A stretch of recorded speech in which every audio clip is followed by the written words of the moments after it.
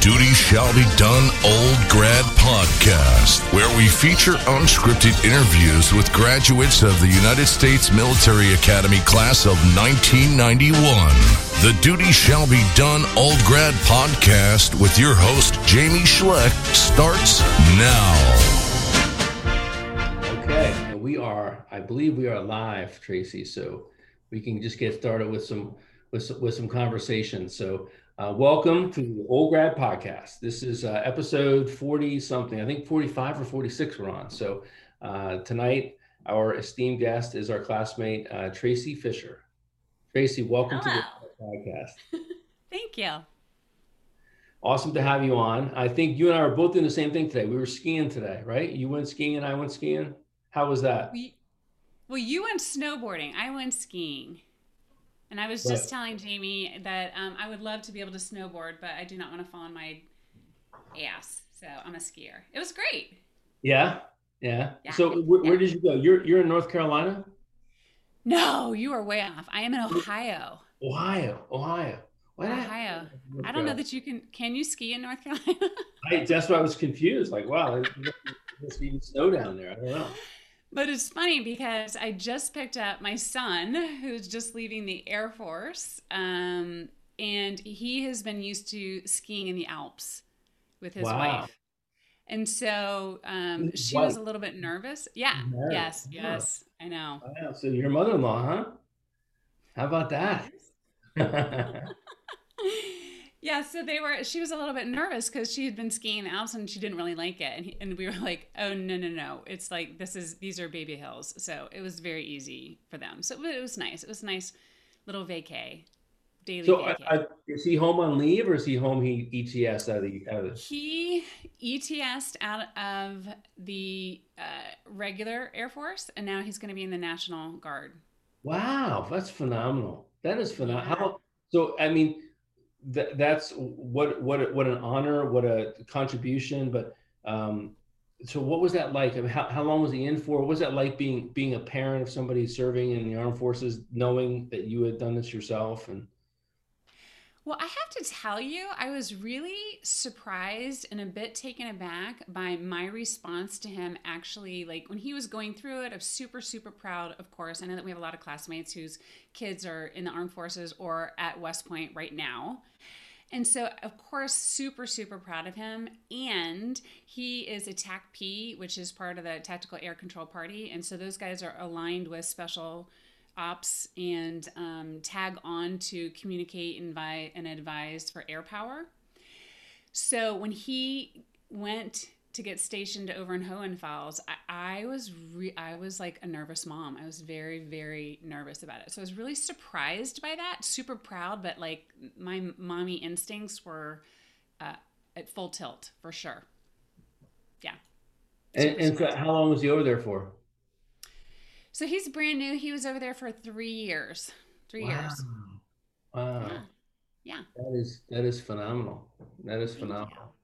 Thanks. So I want to just say hello to some of our classmates. I see we got 16 people listening. I think that we may have froze up and then came back. So just hang with us if that happens, people. And certainly all of the sound will be on the Podbean podcast if we freeze on Facebook. But we're unfrozen, I can see now, so that's good. So we're talking. I can't see anything. You're gonna have to just keep me up to date, Jamie. I will. So I'll keep an eye on the feed. I see that Scott Clemenson wrote TACP's Rock. I don't know what that means. Oh, that's what my son is, Tactical Air Patrolman. Oh, that's awesome. Okay, cool. Oh, Scott. Cool.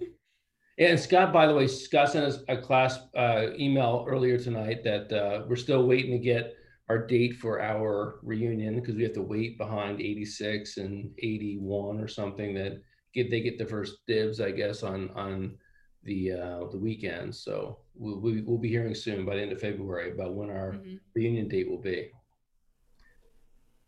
30 years, hard to believe. It is hard to believe. I was like, wait. 30? Really? Are you sure about that? Shit. We should recognize too, today is Valentine's Day. So today is Valentine's Day. Happy Valentine's Day, Tracy. To you too. Thank you. I saw posted today. There's three things I want to acknowledge. The first one is I want to acknowledge that our recently fallen classmate, Keith Melanson. Today was his birthday, so let's remember to have his family in our thoughts and prayers tonight. And then also I saw posted that Todd Rumbles and Lisa Woodman Rumbles posted their picture of them on the area, how they met on the area. And maybe they met on Valentine's Day, I don't know, but they were posting them both walking on the area. That's great. Then I also saw, I think Troy Pressenberg said that 29 years ago, or Kenny Min said 29 years ago, a bunch of us, our classmates, we were in Ranger School today. It was our second or third day for our Ranger class, the one that started in February, and we went through the worm pit. I remember that too, like going through this awful night. It was like I think it might have been a Friday night for all I know, but I think it was. Like thinking to myself, Valentine's Day, like this is not what I expected to be doing Valentine's Day, where we're going through this trial, this cold, muddy, disgusting worm pit at Ranger School. That's what we were doing that day. So this is a much better Valentine's Day for you. Much better, right? So we went skiing today. You went skiing. I went snowboarding and skiing. My wife skied. My daughter and I snowboarded. And so your daughter-in-law and your son were skiing with you, having skied in the Alps. They probably are like very accomplished skiers. And then skiing in Ohio. Where can you go skiing in Ohio? So I live near Cleveland, and it's very limited. So I think next weekend we're going to go to, somewhere in New York next weekend. But we went to Brandywine, which is, it's just local, like little baby slopes compared to the Alps. Mm-hmm. Yeah. Oh, they're all baby slopes. I mean, even the Rockies are not baby slopes compared to the Alps, but it's a different. Where'd you go? I went to a place called Camelback, which is in the Poconos, and that's actually where I met my wife. When we first met, we met skiing at Camelback. We went on a joint trip together in Camelback, so we're back there today. So. Oh, was that on purpose for Valentine's Day? No, not exactly. It was just like it was President's Day weekend. We had the time off. We're like, oh, we're gonna go skiing. We're gonna go skiing, and that'll be like it. But yeah, I don't know what it was like it was packed. Like Northeast skiing is terrible. And I'm a hard customer, I suppose, this way, because I have skied the Rockies, I've skied the Alps. To wait in line for 30 minutes on a lift line, to go up and have a 2-minute ride down, it's ridiculous. It's like you need to have your head examined. Yeah. So I was good here in Ohio on the baby slopes, for sure. I'm good right there. And do you own your own skis? Do you have to rent them? I actually have to rent them, but we are thinking about. Honestly, it's not really, to be honest with you, my favorite thing to do.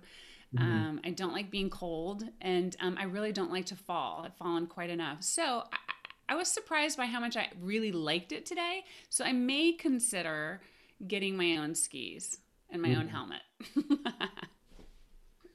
Yeah, I don't have skis anymore. I only have my snowboard because I started snowboarding 10 years ago with my kids because they were all taking it up, but it's not cool to ski anymore. You have to snowboard. And it was just slow going. So I said, I'm gonna learn how to snowboard too. And now that's all I have is a snowboard. So, but I'm ready to reinvest back in skis. I'm, especially in the Northeast. It wasn't so great for today. It's nice family time though, right? Yeah, no, it was great. It was great. It was a great time. And it was me and my wife and my youngest child, my daughter. And so we had a lot of fun. That's and nice. The place is packed. I mean, they had us wearing masks and stuff to try to be COVID conscious, but they definitely did not limit the number of people going on that slope. That's for sure. I thought maybe there'd be like less people, but it was not. It was not. So Tracy, welcome again. So we're so happy to have you here on the Old Grad Podcast. For a while, I was trying to have like a level of diversity within our interviewees, and I was being able to pull from our classmates, people of color, active duty, career Army officers, et cetera, et cetera. But the one demographic that I was having a little bit of tough time pulling in were our female classmates. And now we've got more that are coming in, which is great. So there's a little bit of reticence, I think, initially among our female classmates, but I'm happy that you are continuing to sort of move forward with this trend. So thank you for being on the podcast. Absolutely. Absolutely. I'm actually surprised to hear that. Well, I mean, my sample size may not be that much, right? So like I was like, Okay, that's a you have different. to remember, like it's only 40 that I've had so far. So, Right, right, but right. so give me the here and now. Tell me what you're doing, where you're living, the kids, the whole situation. All right, so you guys know I'm in Cleveland. So you heard about Reese. He's my oldest. He's 24. Uh, and then Kyle is 23. Those guys are 14 months apart. And that's a whole story all by itself. And then my daughter is 19. So Reese, Kyle, and then my daughter Joelle, and she's at Fordham right now. So this is my first year as an empty nester. And let's see. So when I got out of the military, I was in for like 7 years. It was either going to become a minister in the Unity Church or I was going to start doing personal training. So that was in the DC area. So I started my first fitness company in the DC area. And then we moved here to Cleveland in 2007. I started another fitness company. And then a couple years later, I started another company, which is my main company now, which is The Wellness Coach. And so I've been doing professional training and coaching pretty much since I got out, right? Since I had kids. First part-time, and now it's my full-time gig. Wow. Yeah. So Always what about else? always about helping others too. So so what how does that work? Like how does the revenue model work? Like how do you get clients and who's your target client and how does that whole thing the whole thing work? So honestly, the whole thing works by my primary source of connecting with people is through LinkedIn because I'm an executive wellness coach. So I basically work with C-suite level or above executives, and basically I work with people who are either overeating, over drinking, over stressing, work-life balance.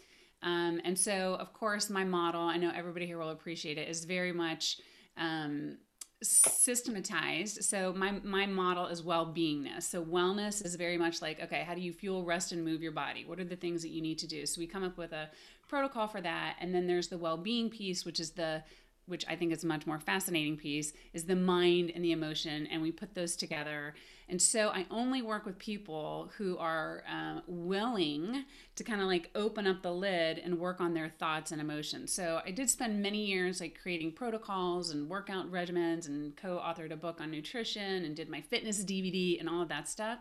It's one thing to know how to do what you need to do, and then it's another thing to actually follow through on it. So that's pretty much how it works. And so I do one-on-one calls with people, and we kind of check each other out. And then I also work with corporations, and I really have changed.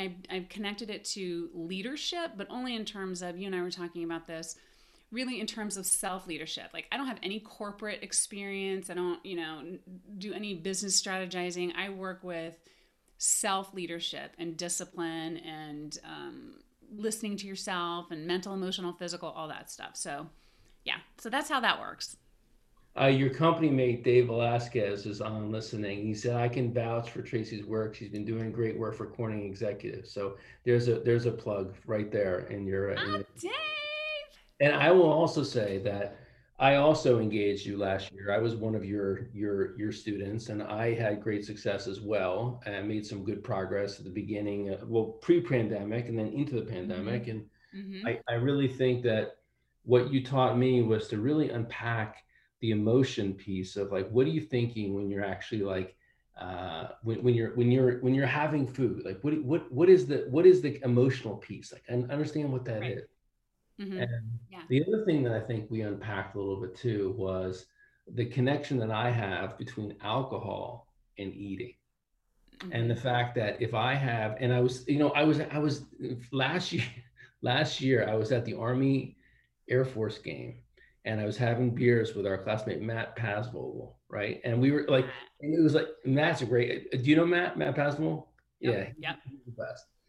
And he's like, he's like, these IPAs, these are like, it's like nectar of the gods. These IPAs IPA is so good, and you have a couple of these IPAs, and all you want to do is like eat those soft pretzels and nachos and all that kind of Of stuff. It's course. devil. The IPA is like, it gets me going. Yep. Yeah. And you know what? That means that you're totally normal because you have a brain and that's how it works. Like Right. that's what happens, right? It's a dopamine hit. And I think that that's one of the things that the wellness industry really does a disservice is that there's a lot of like quick fix, like just do this, follow this diet, do this hit training, Peloton, do this one thing, do this thing, Mhm. do it, very much just get it done, right? Very much military mentality.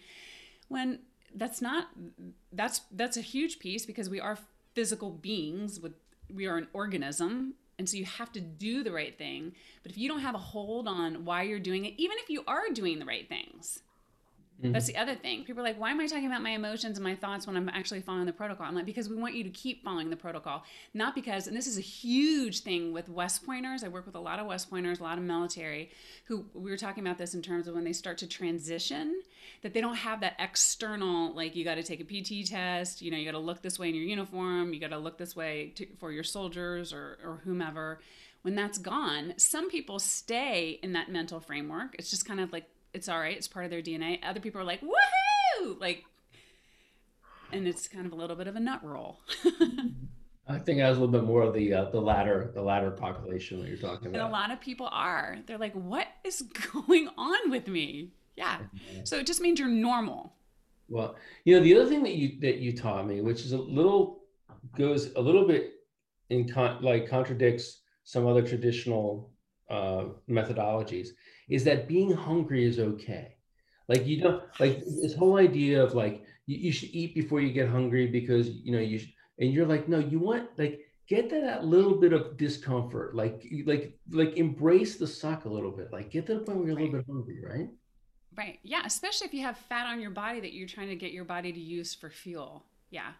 And here's the other thing about West Pointers, especially Ranger School. I know you went to Ranger School, right? So it's Mhm. eat as fast as you can. You never know if you're going to be able to eat again. You're fixated on food, probably for the rest of your life. Totally. Yeah. Totally. So I don't do therapy. I'm not a therapist, but we do say, okay, what are your current thoughts about it? And a lot of times when people start thinking about it, they're like, you know what? I just was working with somebody who's a West Pointer, and he said, I, I was thinking, I can't waste the food. I don't know when I'm going to get my next meal. And like, it was really about Ranger School, and like, you better freaking eat. It's time to eat. Eat as much as you can. You eat as fast as you can. Yeah. And that stuff I stays with you. I maybe I'm gonna call a little bit of bullshit on that because I Go feel for it. like I've been in that same mode. Like, yeah, I mean, Hmm. okay, right. But the reality of it is that, if you live kind of a life of creature comforts, you gotta be more disciplined. I have to be more disciplined. Like, and Yeah. you said to me too, you just stop being so hard on yourself. It's true, but I need to do better. I need to do better. And setting Yeah. goals is another big thing, right? It is. And, actually, I'm glad that you disagree with me because I'm going to disagree right back with you. And that there's a Okay. difference between recognizing why you do something and using it as an excuse, right?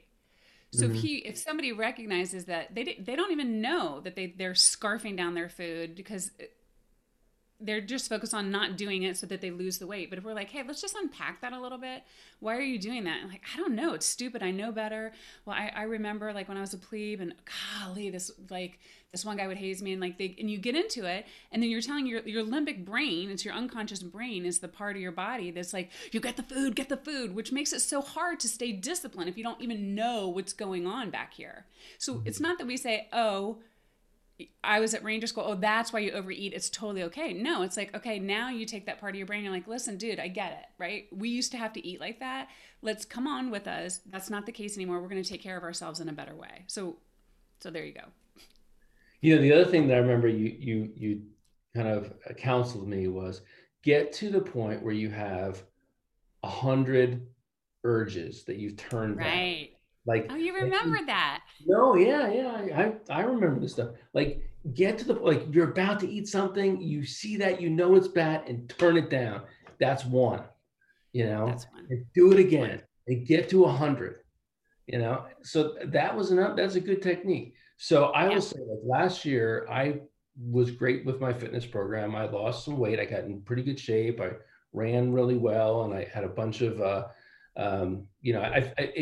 here's the thing. I got a little bit complacent. I got to the point where I lost weight. I looked better. I get a lot of compliments. I was like, and then, the fall rolls around, football season, Thanksgiving, Christmas, that I ended up losing a little bit of ground. I'm still net, I'm still down where I was from last year. And I'm looking forward to getting back into a higher gear. You're going to do it. You got it. You've told me what you're planning on doing. Yeah. So we had a couple things. I'm gonna road march 91 miles with Scotty Halstead this year. That's my plan, in 20-mile bursts as he comes up the Appalachian Trail. I'm gonna hit him a couple. That's amazing. And then June 1st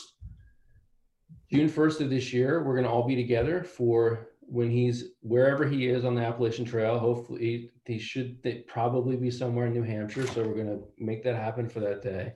And I'm looking to run a half marathon in October. Nice. And then the Army 10 miler, which I try to do every year. And then just but the main thing is just trying to stay on top of my damn horrible eating habits, You cannot outtrain a poor diet. Mm-hmm. Bottom line. Yeah. You cannot train a poor diet. Yeah. So tell me again, how does this, I mean, with you, I was part of a cohort, right? I paid a fee, and then you counseled me once a month and or once I don't know what it was, every couple of weeks or so. And then I had a program online, everything else. But how else does this work now? Like what's the current situation? Right. So what you and I did was private, one-on-one, which by the way, most executives prefer, right? So I have a one-on-one program, and then I have an online program that goes with it. It's a library that's got all the stuff. I'm in the process of writing a book and clearing out the model and really simplifying. The way that I approach it is really more of a framework versus this is the way that you should eat or drink or whatever. Everyone kind of gets to create their own, as long as it's not stupid, frankly, you create your own protocol, right? So that's one way, is one-on-one. You do one-on-one, you have access to all this online material. If you're interested in going there, a lot of executives are like, I just want the one-on-one. That's it. I don't have time to go through that stuff. And then I work with corporations. We do leadership training, like with their team. It's always with the C-suite. I start at the top so that they're figuring themselves out, because it always filters down when you figure out how to manage your mind and your brain. And so I work with teams, corporate teams, in that way. And then what I just am launching, literally like this week coming up, is something that I wanted to do for a really long time, which is to take that private training where it's a lot of trust and rapport. It's a super safe space. And then also this just incredible like team connection in a corporation, which is sometimes stilted if you're sitting next to your boss or a colleague. They're not, you're not talking openly about your over drinking or your overeating or whatever's going on in your relationships. So I took both of those and I combined them into a cohort. And so I just am launching my first cohort, which I'm just so excited about, because it's a webinar format similar to like what we would be doing here if people were online, where you can't see other people, but people can raise their hands and they can be coached. And it's phenomenal to watch other people tell their stories about what's going on. Like we're talking about Thanksgiving and why you kind of went off the bandwagon, and then they can relate to you, but they can see it from this distance. It is just so powerful. And so I'm offering some spaces to veterans, doing some scholarship programs. And you and I talked about doing something for the class of 91. Like I would love to do something to support whomever wants to be supported. Nothing like some classmates to build some accountability around yourself, right? So, So Holly Fishburne, just your teammate said, I love Holly. She says I scarf down chips and salsa every night because I didn't get them at West Point. That's what she said. Somehow I don't believe that. Story. Somehow I don't believe that. I think Holly might be joking a little bit. Yeah, I think so.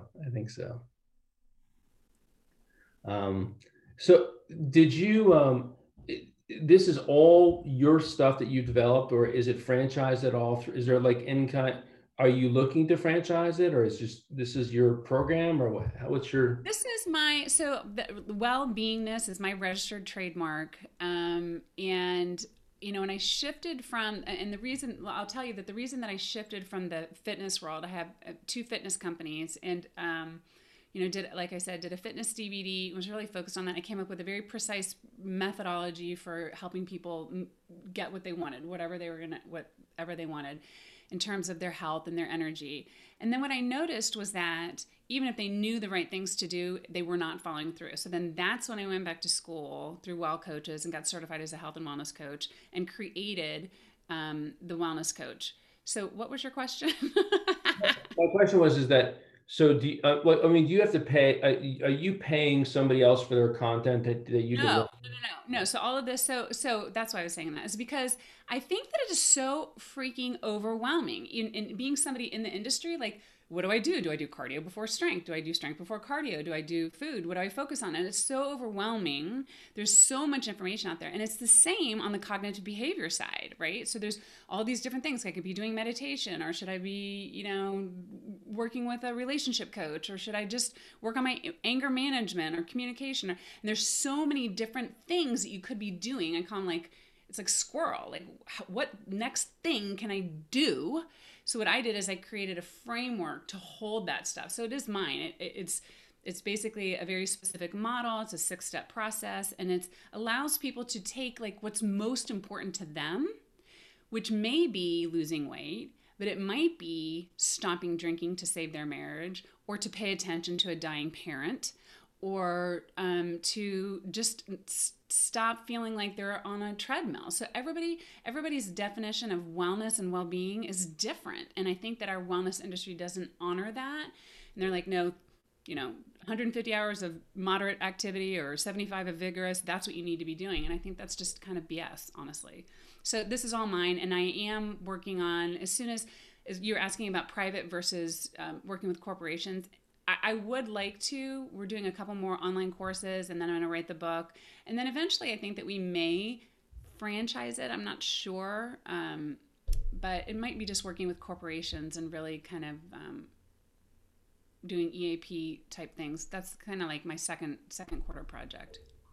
How do you manage to keep yourself not overwhelmed with all of the different things coming at you? This is, you got to, I'm sure you've got to try to figure out where's the highest and best use of my time right now? What do I need to be doing? Do you set up a schedule for yourself with I'm going to do coaching on this day, and then I'm going to do product development for this day? What's your typical week look like? Okay, well, so first of all, assumption, I don't keep myself from being overwhelmed all the time. I mean, I'm literally practicing especially I just did this launch. So I'm literally practicing what I teach, right? In the moment, okay, take a deep breath. And some of the time I'm like, F that, I gotta get this done. And so I'm watching myself do that. So overwhelm, I'm not an expert on not being overwhelmed, because I also am human. But what I do is I condense all of my coaching from Wednesday afternoon, all day Thursday, and then to Friday. So I do all my one-on-one coaching, and then the rest of the time it's content creation and marketing and finances. And so it's like time blocking. You must do that. You time block, right? I'm a mess. I'm a mess. I'm a mess. I have been trying to time block. I've been using this Calendly, which is allowing me to sort of make myself available to other people, and I block out spots for stuff to not happen on Calendly. But right. For the most part, I'm a train wreck, total train wreck. Well, you're totally not alone, Jamie. And here's the interesting thing. I have so many conversations about the morning routine and how you start off your morning and how you lead yourself versus letting other people put stuff on your calendar, or slowly letting the external environment take you over. And in order to not have that happen, you have to practice being present, right? And being aware and not getting distracted. And I think that we are all masters at being distracted. I mean, we all have leadership training. It's negativity bias. We're looking for what's going on. We're looking all around all the time. So in order to plan your day, and then the second piece is to have integrity with yourself and do what you said you were going to do, right? Instead of blowing yourself off, right? Yeah, that's a big deal. Talk about it all the time. I feel like you're like looking into my soul when I talk to you. Honestly, I do. I feel like you're like I'm looking at my own soul. me, like into like. Yeah, it's because it's super common. It's the same conversation over and over and over again. So remind me. So you have this model called X tier. X tier. What does Yes. the X tier stand for? Oh, I'm so glad you brought that up. Okay. So everybody loves these acronyms. So I do everything in threes. I know everybody on this call does. And so X tier is like the model. It is the well-beingness model. If it's the one thing that I teach people, this is it. So the X stands for external circumstances. So it's raining. I'm watching a Zoom thing that my cat's meowing at my door. It's they're actually neutral. It's like whatever is happening in the world, right? So that's the X. And then you have a thought about the X. That's the T. And then that thought generates an emotion, and that's the E. And here's like the nugget is that we think that things happen and then we have an emotion, and that is never true. An emotion is always triggered by a thought. And so that's figuring out the bridge between the external circumstance and your emotion is a lot of personal training in your brain. So that's the XTE. And then you have emotion, motivation. Then that triggers your action. That's the A. And then that action will create your results. That's your R. And so that is 5 steps: external events, then you have a thought, then you have an emotion, then you have an action, and then you have a result. And all of that is based on your vision for life. So people will say to me, if a snake jumps out in front of me, I don't have a thought about that. I just jump out of the way. And it's not true. Somebody taught you that snakes were dangerous at some point, but it's now become an unconscious thought. So learning what's going on between the emotion and the acts is huge. And so that's the main model that I use basically over and over and over again. That's fascinating. I remember breaking that down too. Like we were going through a couple situations like, hey, my son's home from college, so we're gonna pop open a beer and then we're gonna have like, how do I basically break that up? So here's the external thing, here's my emotion, but where's my thought? And so it's a great model. It works. It definitely works.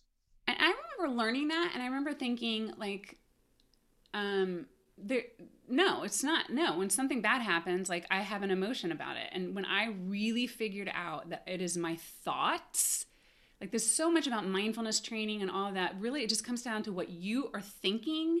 That when you realize that, you're like, wow, I have a lot more power than I thought I did. I can control this, or I can choose not to control it. But at least you're the one who's able to respond. You are responsible for your emotions, which kind of sucks sometimes. All right. Totally. Yeah. It's like So taking away the magic wand. I want to jump to talk about West Point and the Army and all that kind of stuff. But before we leave this topic, I want to just one thing in the comment by Clint Schreckheis.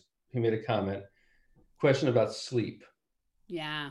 Sleep, activity, nutrition. Tell me about sleep. What should we be thinking about in terms of sleep? What's the best practice? So here's what I'll tell you. I'll give you a general best practice, but you guys all know it. So on that wellness side, here's another acronym: FROM. You're going from wherever you are to where you want to go. Fuel, rest, movement. Every single thing that you can do for your body and your brain goes under one of those 3 categories.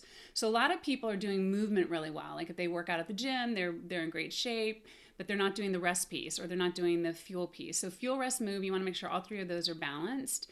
And then so for the rest piece, obviously a big piece of that is sleep. And so here's the thing about sleep is that we say, oh, I need to you and I were talking about this, I think, Jamie, before, we were before the call, right? 7 hours of sleep. So when you go to bed, we're past your bedtime right now, right? Right. That's what I said, Jamie, we're past my bedtime. You're in bed every night at 9 o'clock, 9:30.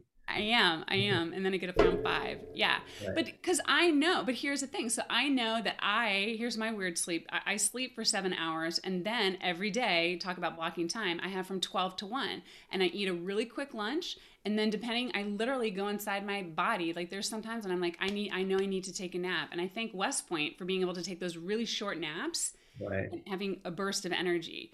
So I know that I have my sleep plus a little nap. Like I can do that. I work here in my home. So the answer, who asked that question? Clint Schreckheis. Clint, so the answer to that is first and foremost is to figure out what's true for you in terms of how much sleep you know that you need. So you need to know that. And the way that you know it is how you feel when you wake up in the morning, not what someone's shooting on you for 8 hours, 7 hours, 9 hours, or whatever, is that you sleep for a certain amount of time and then you notice your own physical energy levels and your emotional. So there's a difference, right? When you're kind of dragging ass out of bed because your body is like tired, your eyes won't open, versus when you don't want to get out of bed. Those are two separate things. And so then you figure that out, and then you kind of go from there. Like, am I getting it? And here's another thing. I was just talking to another West Pointer, like turning off freaking Netflix, making yourself go to bed. Literally, we're like 9 o'clock, get in bed. 9:30, lights out. We're making fun of lights out, right? So like making yourself turn off at the end of the day is a big deal. So, Clint, feel free to text me if that was not useful enough. I think you're absolutely right in terms of just go to bed. Like just go to bed. I say to myself too, one of the best things I could do is just, my wife has such a rigorous, disciplined sleep schedule. She goes to bed every night between 9:30 and like no later than 10. Lights are out and she is asleep. She gets a solid 8 hours. You know, she's like, she's great at that stuff. She's great at sleeping. It impacts everything. And then if you're not getting enough sleep, then you're taking caffeine, you're affecting your adrenal glands and Like sleep is a great place to start. That's why I was saying, if you think you're not getting enough sleep and you also want to lose weight, then just start with the sleep. Just start with whatever works. Before we do this again, you say caffeine. What about coffee? Is coffee bad? Should we be drinking?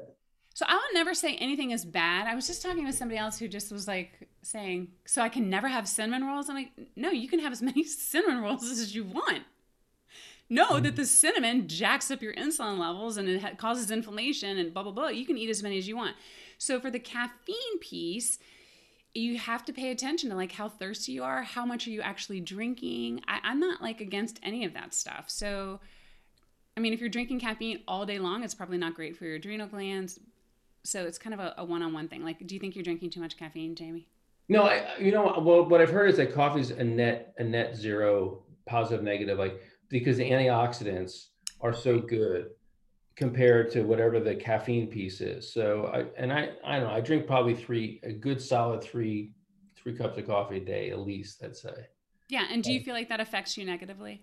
No, I like it. I find it like, it's like a social thing too. I don't think it's bad for me. No, then that I don't either. Yeah. So thank you. I'm sure we'll be hitting back on these health tips and what you have going on here as we talk tonight. But let's go back to pre-1987. Trace. Your maiden name was Cizik? Cizik, yeah. Tracy Cizik, high school, senior, junior, soccer extraordinaire. What was happening in your life that made you want to go to West Point? How did this whole thing happen? So it's interesting when people ask that question, and you and I talked about this a little bit in the pre-call, is that I kind of feel, I've listened to a couple of your podcasts and, like talking about how they were always wanted to go to the academy and duty honor country, and they were bleeding red, white, and blue. And that was not the case for me at all. So my parents were divorced. I lived in Washington, D.C. Both of my sisters went to UVA. I was on my way to UVA. And Gene Ventriglia, right, the coach at that time, was sending out postcards, I think, to, I don't know, probably all women's soccer players across the United States. I don't know, because I was not that great of a soccer player. And he... what did you play? What position did you play? I played center half. Okay. Yeah. So, I mean, UVA wasn't recruiting me, although UVA's got a pretty damn good team. But so... Anyway, long story short, I was like, no way, I'm never going to go to the academy. I was overweight by that time in my senior year. I was called Cizik because I gained a lot of weight my senior year. I know, which is such a great, segue right into West Point. And so my mom said, no, Tracy, just check it out, talk with the coach. And I never visited West Point. I never went and looked. I didn't know the difference between officer and enlisted. I knew jack when I showed up there. Like it was bad. It was bad. You had never visited before? You'd never gone on a recruiting trip or anything? Just showed up that day? I just showed up at Holly, she's like the queen of West Point, Holly and Mark, right? And so Mhm. her family was hosting the soccer team, and so I think I came the day before, met the girls on the soccer team, and then the next day was our day, and then I was like, "What?" What did I just sign up for? I mean, you knew it was military, right? You knew that it was No, like, no, I did. Yeah, I knew it was military. I knew. I mean, I knew that it was going to be regimented. I looked at the packet that they sent. Like I knew we were going to be wearing those really dumb blue shorts, and it was going to look really bad. But I really had no idea what I was getting to. And by the end, when you can quit, like what is it, like 4 weeks in? Is that right? mhm, something like that. Yeah. Yeah. I was just thinking about Beth German. She's one of my company mates. I was like knocking on that door to Rhonda Cook, and saying I'm out of here. And I don't know what it is that she said to me, but she made me stick it out. And Really? So you're ready to just pop smoke right there 4 weeks, huh? totally, I was like, forget Wow. this. This is not. Yeah, but it was the soccer team, and So wait, so back up a second. Did your parents were from DC area? So did they drive you up, or did they drop you off that day and say, "See you later, good luck tomorrow on our day," or like, no, it was my mom. My mom and my sister drove me up. It's so weird. I remember staying in a hotel. I remember leaning up against the bed, like, oh my God, what am what I did I do? doing? What am I? Yeah. Yeah. So And wait, did you had friends that were going to all those DC schools, right? Because there's a ton of schools down in DC. then Georgetown, Georgetown. Yep. Loyola, University William of and Mary. Yep. Mary. By the way, I was shocked. I don't know if you listened to the podcast with Beach Saxy. Love beach. Yeah. So, but Beach had full rides to William and Mary and Yale and somewhere else, maybe UVA, and she went to West Point. I did not know that about her. Yeah, that's Yeah. pretty awesome. Yeah. So she, right. So, and I didn't know that she was strong duty honor country. And it's funny because I think she said I don't know. She wasn't the one who said that, but I never would have guessed that about her. That Mhm. I mean, I know her a little bit better now, and I know she's all about service, so it's not Mhm. surprising. Mhm. But yeah, that was not my gig. So wait, so they drove you up the night before, and they stayed in the hotel with you? My mom did. My mom stayed in the hotel, and then yeah, and then we all did the same thing, right? Yeah. Show up, you got 60 seconds, say goodbye, see you later. So you had two older sisters that went to UVA, you said? Mm-hmm. So how much older are they than you? Yeah. So my sister Kim is 14 months or 11 months older than I am, and Hmm. then my sister Cindy was 4 years older. I know we were very So close. these Irish twins, it runs Totally, in your family, it huh? does. Right? Yeah, yeah. Yeah, so that was a disaster. That whole plebe year was a disaster. So you showed up, you met everybody. Now, was there's somebody that I met a while ago, Lo Judas, Lorraine, is it Lorraine? Juice! Juice, yeah, yeah. Now, She was was she our classmate? phenomenal. Was she our classmate, or she was 92, I think, right? She was 92. I don't know, Holly will know, or 93. I think maybe she was 92. Yeah, because then they started recruiting girls who were really good, right? So I Hmm. didn't play my senior year, and I can't remember all the details around it. I know that I had broken ankle. I can't remember all the details, but those girls were good. And Juice, like she broke records left and right. She, And she broke all kinds of rules too, right? So she like that's she right. ended up getting, she ended up getting booted out of there, I think. Oh, I think you might be right about Yeah, that. yeah. Well, Oh, by the way, Becky Canis, Margiana, stays in touch with everybody, and she finds the best and the brightest of everybody. So she got Juice to come and be a consultant for our nonprofit. And so Juice is just like this super accomplished, like pharmaceutical quality control, quality management type person. She's phenomenal. So, but I realized that Juice was something that you probably knew. yeah, yeah. And it's interesting when you talk about Becky Canis and Beach and Deb Katulik and Holly. And I would have to say it's mostly Beach and Becky and Deb were hilarious. I mean, you've talked to them. Like Beach is their humor is super, super dry and quick witted. Like, they also kept me there, right? Just Mhm. knowing them. And I've talked to Beach a little bit recently, and she's just so funny Mhm. and smart. I was way out of my league. Yeah, I was fascinated too listening to Beach talk about the fact that you had to all go down to the river courts to practice, that there wasn't a practice for the women's soccer Yeah. on the plane, and how much that was a camaraderie building event was the walks back and forth, right? I had, to be honest with you, I had forgotten about that too. And it was a really big deal. Yeah. Up and down. And I recall Holly said too, like you were one of the first recruited classes. He was putting together this team, so he brought in people from all around the country. But then every year he's bringing like more and more talent, so it became harder and harder to basically Totally. remain a force on that team because the team started Totally. so so Yeah. excellent. Right? But I will say, but Holly's being really humble because she remained a force on that team for a very long time. Like she got better and better every year, I think. Mhm. Yeah.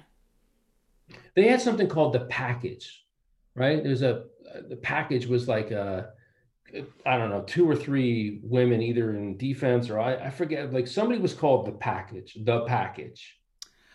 Oh my God. That must have been with Juice. You have to ask I Holly. don't know. I don't know. Holly might know the package. Holly, you might know that. Somebody's gonna pipe in. It's like somebody's called the pack. Like it was like you ran into the package. Like if you got across the midcourt, the midfield or whatever. I think I don't It know. might have been like Selena and maybe Ingrid. Ingrid got really good too. Ingrid Lynch. She married Matt Lynch. Ingrid Winslow. Hmm. Yeah, Holly will know that better than I do. She was much more tuned into that. Okay. Well, we'll see if she pipes into I the don't know what the package is. package. I thought it's called the package. Maybe I'm wrong. Maybe it's called something Maybe else. you're just making that up, Jamie. Maybe I probably totally am. I probably totally am. So you show up the day before, you go to Holly's house, you meet your teammates, and then you show up at Beast Barracks and tell me what that was like. What was the experience like in the D2 Dragons? You ask any of those guys, Dave can tell you. Like I was totally. What's the word that they use for a screw up? Screw up, I don't know. Tie up? Spaz. Yes, okay. That was me. I was this total spaz. Yeah, and I don't know. I must have had like a sign on my back. They were out to get me. I remember my first year. Another somebody who was a firstie when I was a plebe came back and they were talking about Desert Storm. Like they were coming to talk with us about their experience in Desert Storm. And he was right in the middle of this talk, about what's going on. And then he like stops for a second and he like squints and he looks and he's like, Sizik? Is that you? You made it? You're still here? And I was like, yes, sir.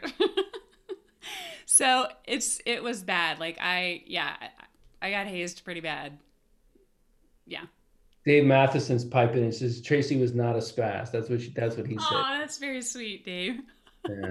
Is he your company mate? Yes. And here's a funny story. I'm going to tell the story, Dave, is that you were asking about funny stories. Is that so we were Beast Cadre class. It was the year of 89. So, right. It was our cow year going into first year. Is that right? Yeah. That's when you can be cadre, right? Yeah. Yeah. And Dave, his like motto for his team, I don't remember exactly, or for his squad, I don't remember exactly what it was, but it was literally something like he would say to them, all civilians are wrong, or they don't know what they're talking about, or they're not worth it except for your immediate family. And I remember I was like, holy shit, like literally he would have them all say shit like that about civilians. And then I don't know, Dave, you have to pipe in and say if you got in trouble for that or like what actually happened. But So, Dave is a very different man now. He keeps us together. He sends out like the really? rosters. Yeah, and that's what you and I were talking about earlier, Jamie, is that like people are like it is a very different experience. I mean, I was thinking about how awesome it was to be there and how funny all of those guys were and like how awesome it was to be at West Point. Now, like it's like even better if it could be, right? Mhm. And Dave is an exact example. Like he's such a different person. You need to interview him. He's fascinating. I agree. I do have him on my list of people that I want to get because I know that it's funny because Brilliant. yeah. So I stumbled across it. He had a blog. He's a very cerebral guy, very deep guy. Great writer. Yeah, because I think he taught in the English department or something. Yeah, he's written a couple books. In English, and he's an infantry guy and also in English. So that's like those are like, kind of like diametrically opposed skill sets. But so then the other thing too that he's really into this. analysis of astrology, I found some bizarre thing where he was like contrasting the various different star formations and like how it connects to mythology and why are all these stories so similar from all around the world? Like it makes no sense that you'd have like the story of the Minotaur here and there, and like I think that's what he's in. So I do want to get him on, and You I see, have to. yeah, yeah, Cerebral. yeah. Yeah. So from, talking about civilians being like worth nothing all the way to, Mhm. it's like just totally different. Mhm. Yeah, for sure, for sure. I also want to hear the story about how I think Dan Clark rode his motorcycle across the country and hooked up with Dave Matheson for something, and that they had some That's pretty cool. right. Oh, Yeah. Dave. Right. Yeah. Yep. Yeah. So, Crazy. Craziness. Yeah. All those guys. so the so D2, the summertime, you're a heat magnet. You said everybody's all on top of you, right? hmm Then what was the academic year like? How did you do? Were you a good student? Did you have any challenges with being at West Point? You know what? West Point was hard. I think that like I'm a hard worker. I work really hard. So it was difficult. But so academically I think it was probably like right in the halfway point. So it's interesting as you were talking. I mean, I just have thought a lot about West Point, just over the past year, and then even just preparing, talking, for tonight, and just realizing like how at home West Point always is. And I didn't recognize that even when I was there. And then for, a good 20 years, maybe even, well, we're coming up on our 30, good 25 years afterwards, like at how amazing all of these people are that we don't even like, obviously we don't even know all the people in our class. Like there's Mm-hmm. still so much opportunity and to connect with one another. What I was getting at is that I was dating Nat my sophomore year. I was on Core Squad. I had to work really hard. So a lot of my like good memories really just have to do with watching those guys laugh, and like Dave Dwyer and John Tyner and Scotty Pfeiffer and Dave Matheson, Dave Lasquez, Chris Hart. He used to make fun of our TAC. We had an Air Force TAC who he got caught making fun of him. Like he literally would imitate him. Dave, what was his name? You got to tell me what the Air Force TAC's name was. And Chris got caught like literally mimicking Corcoran, Captain Corcoran, I think. Right. So they were just funny as hell. And I just remember finally, I think probably my senior year, literally kind of being allowed in that circle, or allowing myself and laughing hysterically with all of them. Bill Marshall. Mm-hmm. Yeah. So it was good. It was good senior year. But other than that, I think I was pretty much like working like head down. Well, also probably maybe it's something to do with the fact that you were a Core Squad athlete on hmm the team for the first 2-3 years, and then you were able to sort of like enjoy the You're experience probably of. right. You're totally right. Yeah. So I'm glad I didn't play my last year for that regard. Yeah. That you're totally right. Thank you. It was Captain Dart. That was Dart. Dart. Yeah, that was the tax name. Cochrane was before Dart, I think. Oh, Captain Dart. We have got to get Chris Hart on. Oh my God. That was good. Good times. Yeah, I had Chris Hart on for a little bit. He was a group of people all together at the beginning when I started doing this, and I went out to Carlisle Barracks and interviewed some of our classmates there. That's pretty cool. Yeah, That he's was an fun. interesting guy. Yeah, and so he has an identical twin brother who's 2 years behind him. Came back to West Point afterwards. And I so know. did that brother come by like when you guys were cows? Does this like this plebe come pinging by? It looks exactly like one of your classmates. What was that like? Totally. Totally. And I think Chris used to jack him up too. I mean, Really? they all know, they do look totally alike too. So yeah, that was pretty funny. I, there was one time that I think I asked Chris this, like they switched places at one point when his brother was stressing out as a plebe. He said, "Okay, listen, I'll be a plebe for a little bit. You take the brass, and I'll be a plebe for a little bit." Oh my gosh, they probably could have gotten in serious trouble for that, huh? I think that they were maybe just probably you're right. It probably was some crazy thing. They would have slugged him for that, but I do recall that. I don't know the details of that, but I do recall something like that. Yeah. Now, you mentioned John Tyner too. Was he in your company, John Tyner? Mm-hmm. Yeah. Yeah. One of our fallen classmates, and just a great guy. What are your memories of John? Well, it's interesting because Johnny, like, he was like the ultimate Southern gentleman. You know, he wore cowboy boots and a big hat, and he had that Southern drawl. And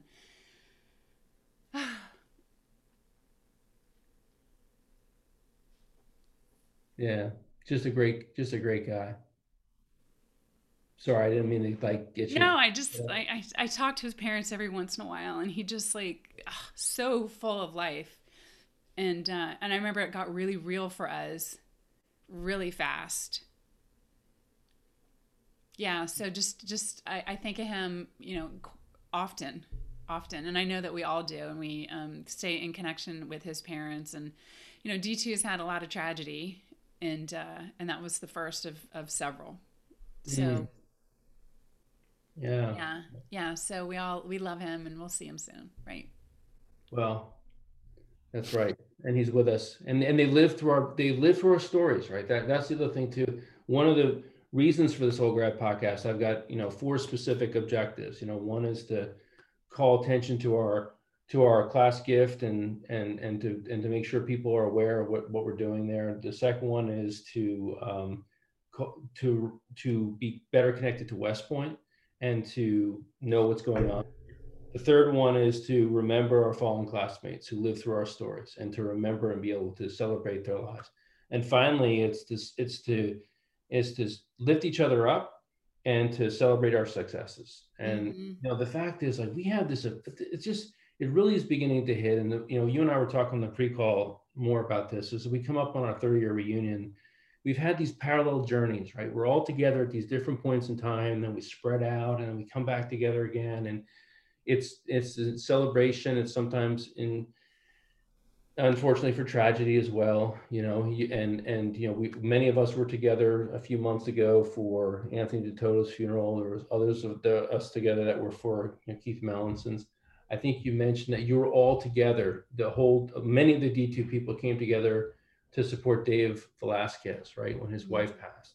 Yeah. And you talked about that day. It's like that was when you really began to really feel this strong connection to these siblings basically that you have, right, in life. Yeah, yeah, it was really powerful, and it was a small group of us, and we had come together, over technology when Craig Peterson lost his wife just a year or so before that, and then we lost Tommy McTeague, and so, but when we were there for Dave's wife.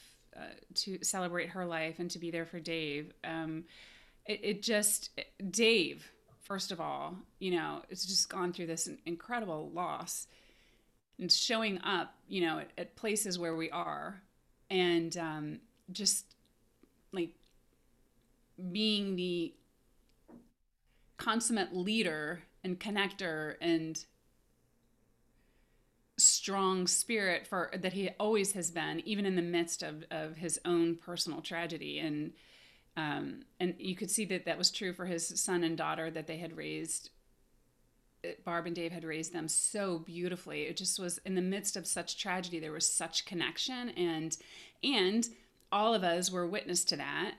And we were connecting with one another as we were talking about, on a much deeper level, and to recognize that we are all the same and all very different. And it was I think Mark Shatton, I think, is one who came up to me and said, "I'm sorry for the way that you were treated at West Point." And like, he didn't need to say that. I didn't have any feeling, negative feeling, but just even him saying that was a beautiful thing.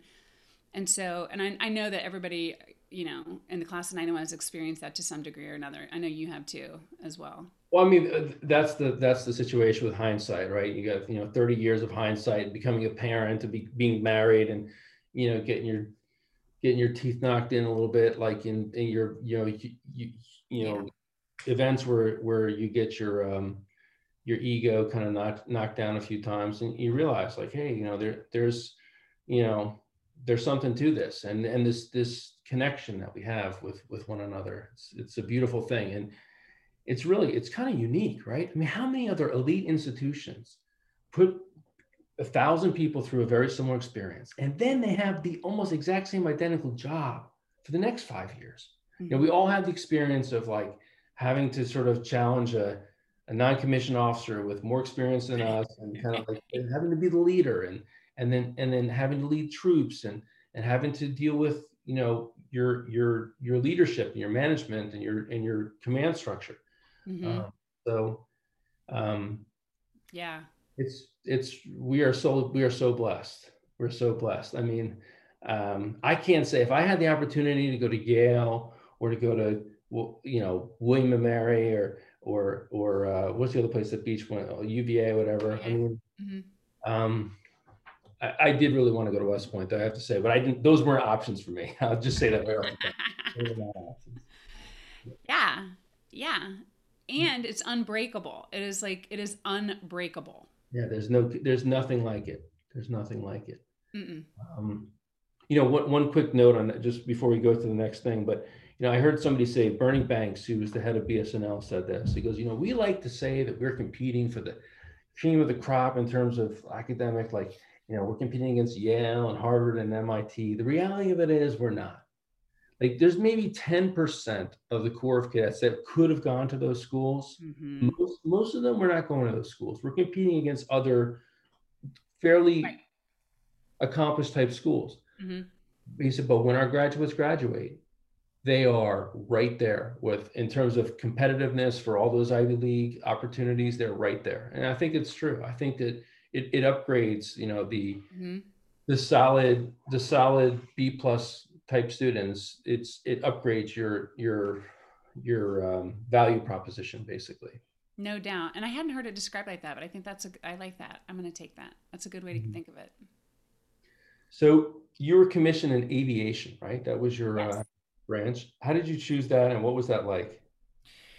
So the way that I chose that is it was between that and something like quartermaster, right? Which I totally did not want to do. So again, like people go into aviation, like I've always wanted to fly. And I was like, that was not the case for me. So again, I really probably didn't know what I was getting into, but it seemed like better than quartermaster. So, and it didn't go out, right? I was only halfway. And I think it was one of the first years that it didn't go out at the very top, right? Aviation? Yeah. So, yeah. So when I got there, I remember Grant Heslin was there from A1. And then Gene, what is his last name? It just left my head. I'll think of it. And then I Friedman? was what? Friedman? Gene Friedman? Wilson. No. Gene Wilson. Oh, Gene Wilson. Okay. He had a freaking snake at flight school, and he would kiss that thing.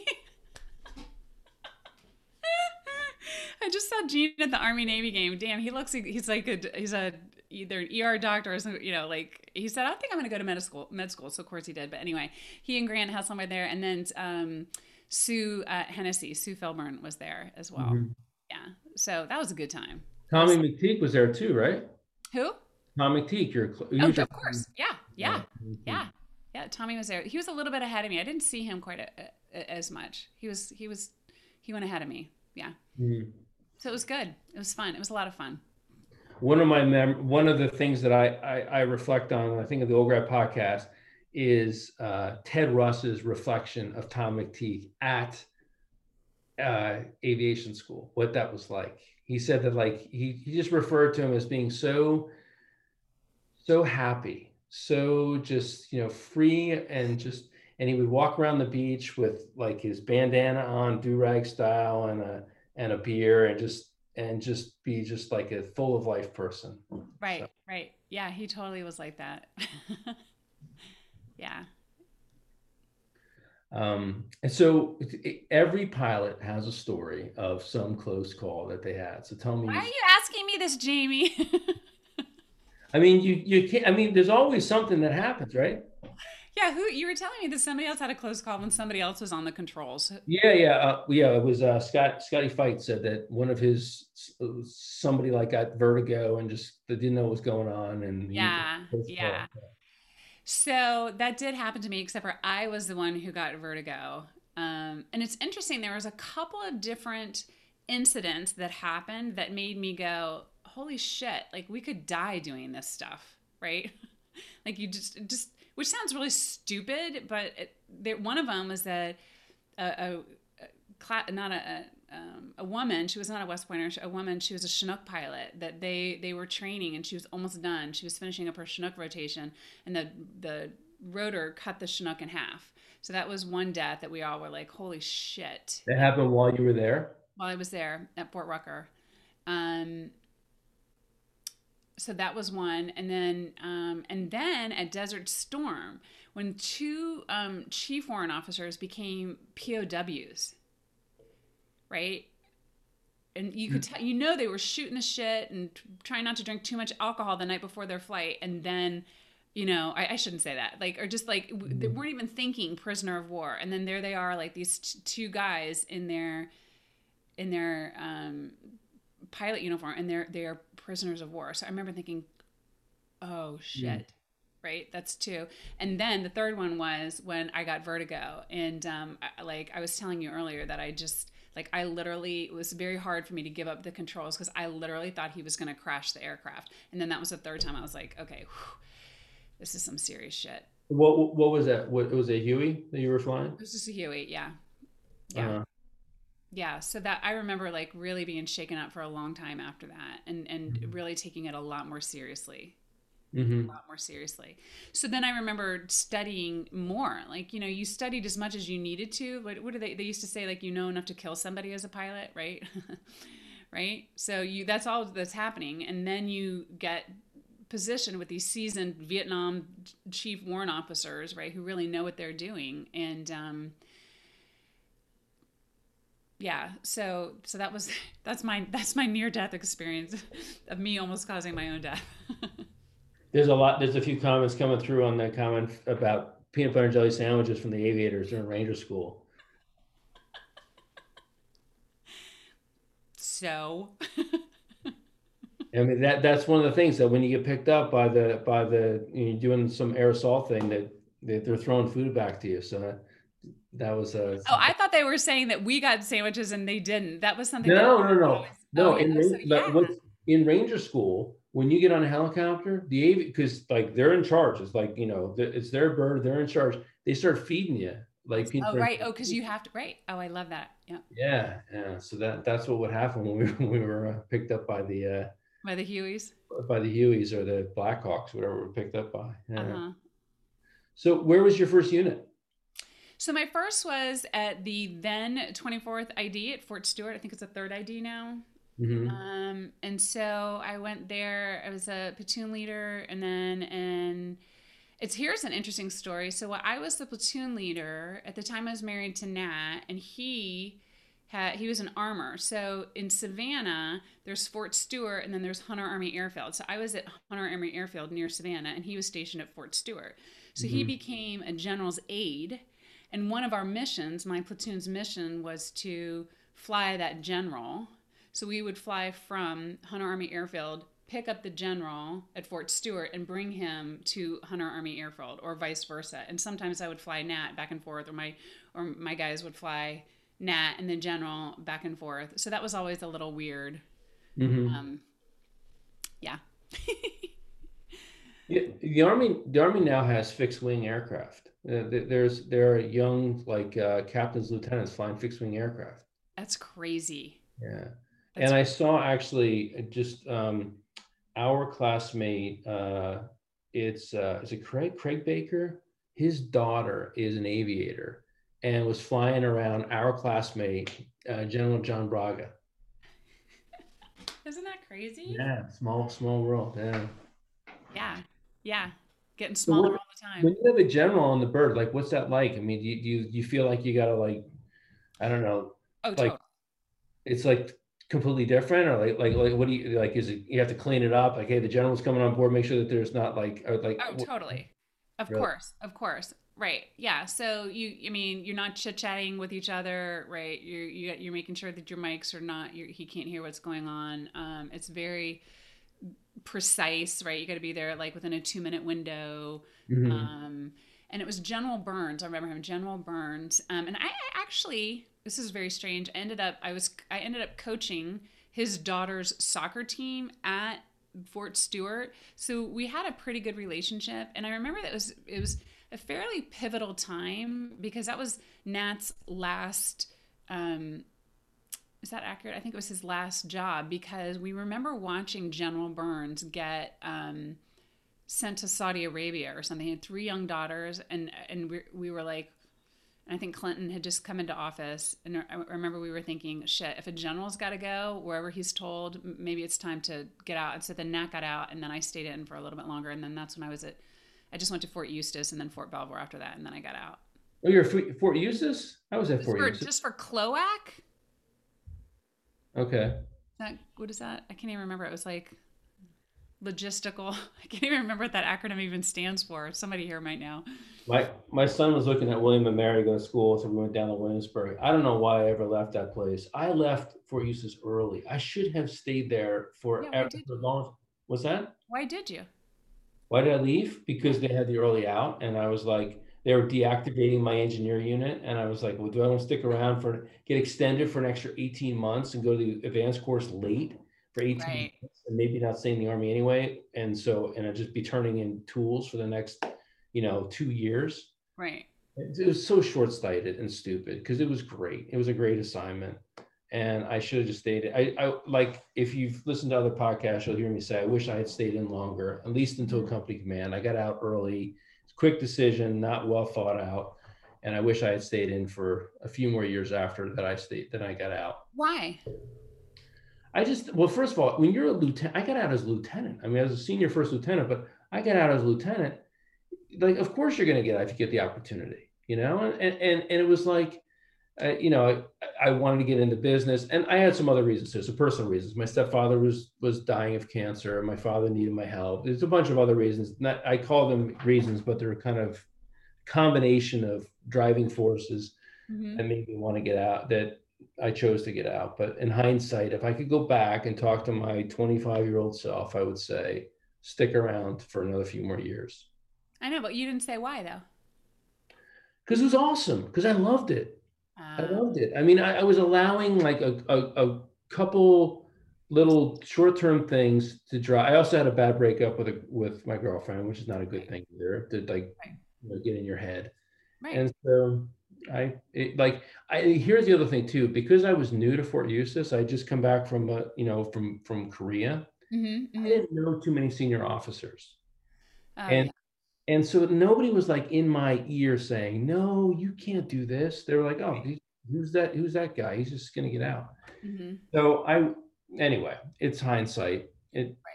But now when I do talk to, young officers and they're asking me about getting out, I say, you should really consider sticking around to at least a company command. That's my guidance to everybody. You don't lose anything by waiting until your late 20s. 28, 29. By the way, you're still babies, I know. Yeah.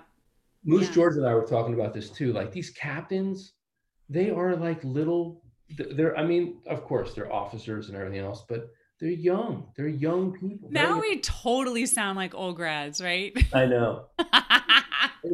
I was at Fort Sill for Dave Baxter's brigade change of command, and I was staying in this little like hotel area, and it backed up to officers' housing.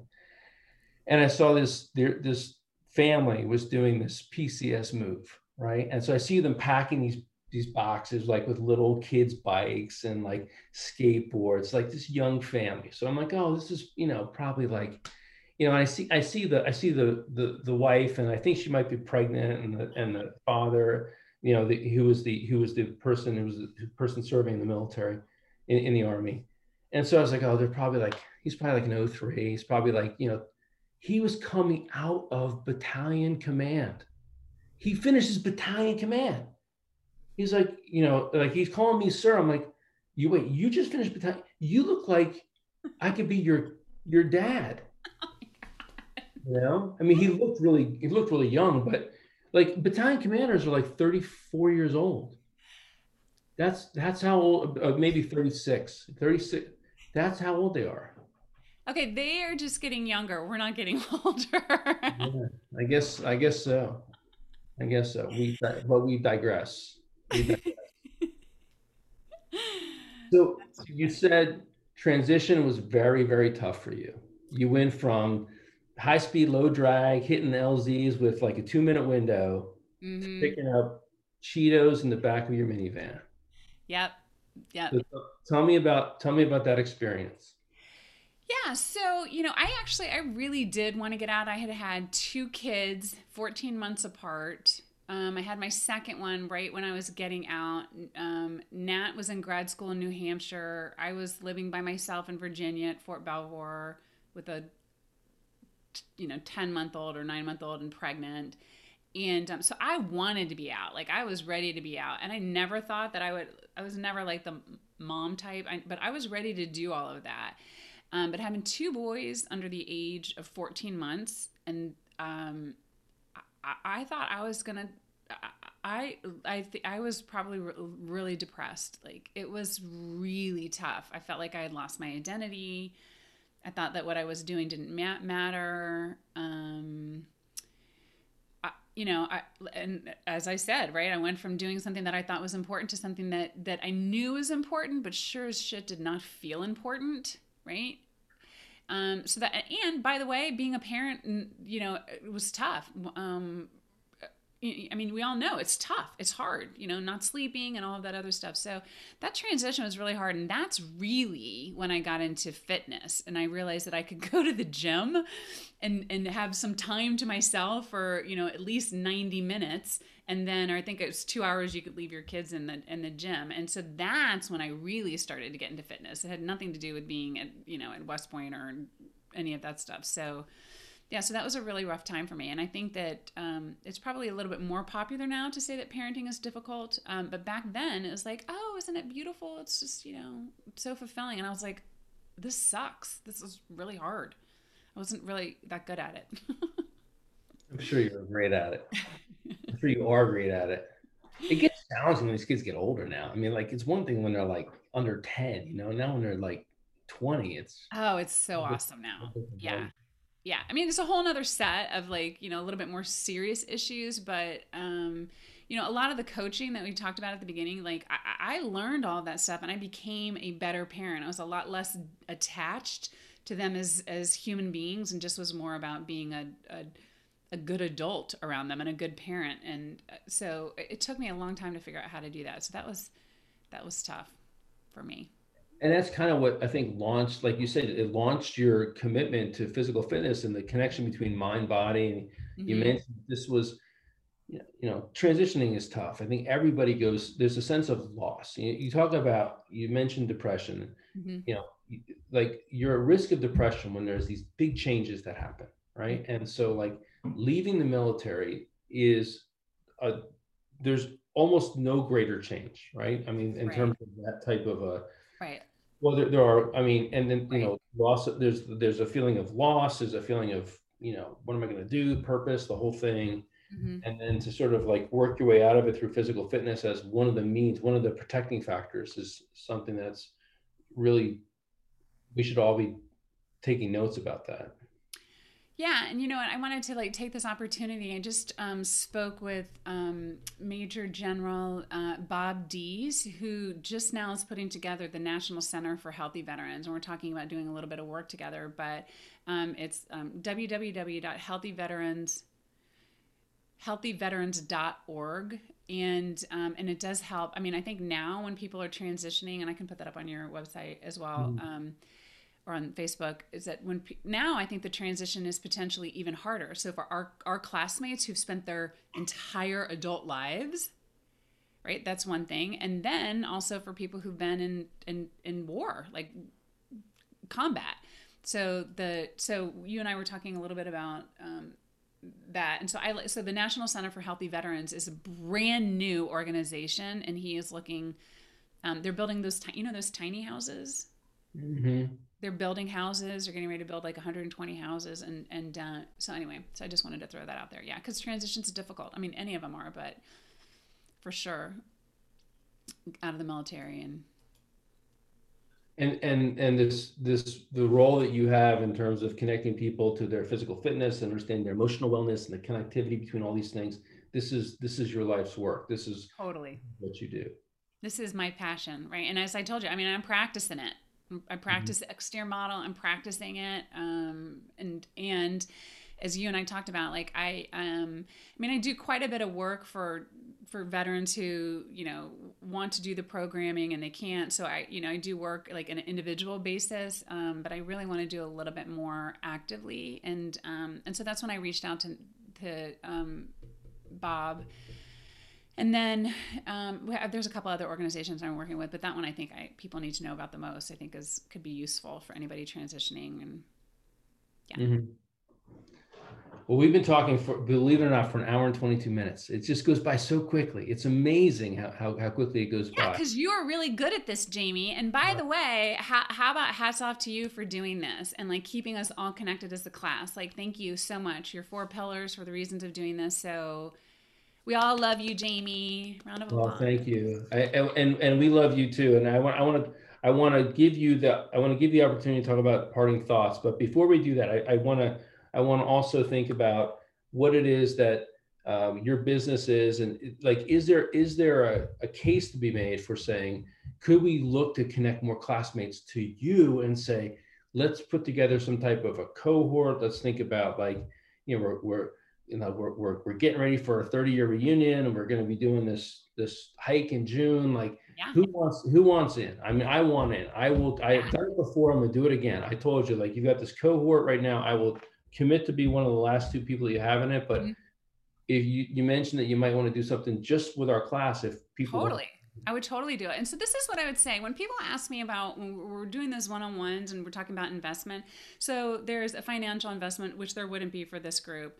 And then the other 2 investments I think are even more important. And the first one is like what I call the willingness to do the work, to be conscious in the moment, and to be able to look at, why you are not following through or whatever, or why you're not reaching your full potential or whatever. And so that's that. There has to be that investment. And then the other investment is really one of time. So if we do a cohort, it would be, meeting, I don't know, we could design it however we want, but the way that I normally do it is, a meeting once every 2 weeks or once a month or however we design it, but to show up to do that work, and then in between times to show up and be present, because that is where we really that's where we go beyond just changing our behaviors and actually change who we are. And like, that is lasting. Like, that's the good stuff. That's the real way to transform. And it's not really all that difficult. It just needs to be consistent. So there's an investment for that as well. So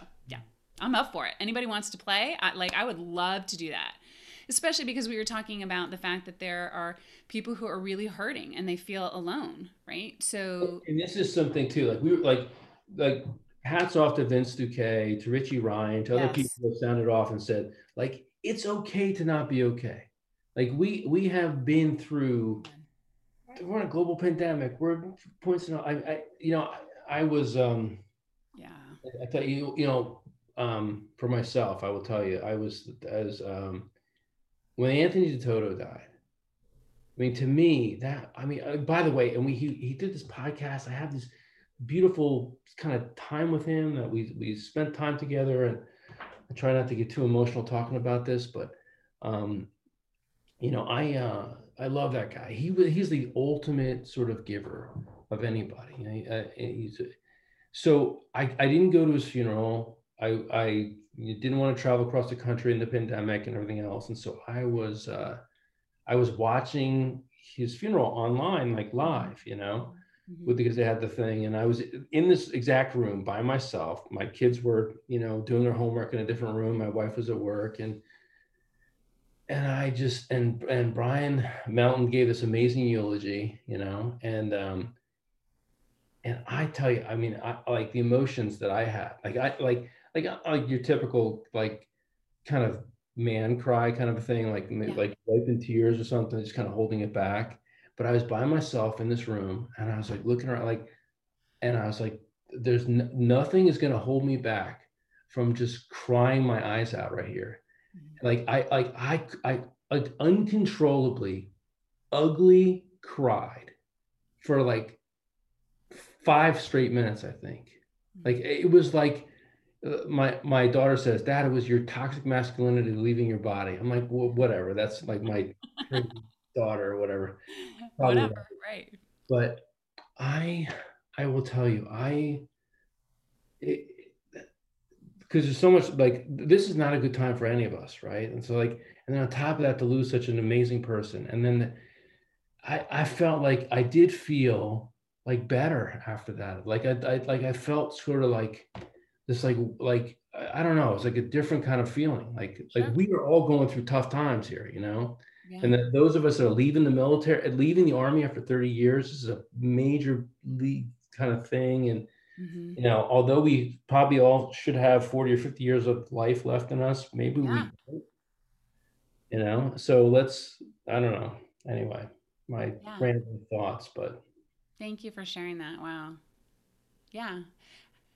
Whatever you want to call it, I think it's definitely courageous to just be, right? And to let it be whatever it is, whatever.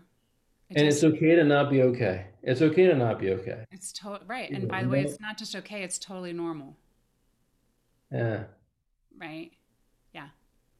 Yeah. And so what you do is you help connect us to these kind of deeper emotions and the physical mind-body connection, all that kind of stuff. And so what do you have as kind of like your parting words of wisdom to us for our class? Well, you know what? I think I'm going to piggyback off of what you just said, Jamie, which is the being part, right? So I have this thing, I call it be, do, have, right? And you may have heard it before, right? And it's about being. And it kind of is like duty shall be done. It's being all the time. And a huge piece of that is being connected with one another, and that it is never too late for us to connect with one another, to be connected, no matter what your experience was, or what, you know, whether you were in combat or weren't in combat, or you were in for 4 years or in 40 years or 28 years or whatever it is. So I think it's to let people know that they are not alone. The duty is still being done, and that we are all still connected. And I'm going to dare to speak for everybody who is here, that if somebody got a phone call from a classmate, that they would show up and be with them in whatever way that they needed.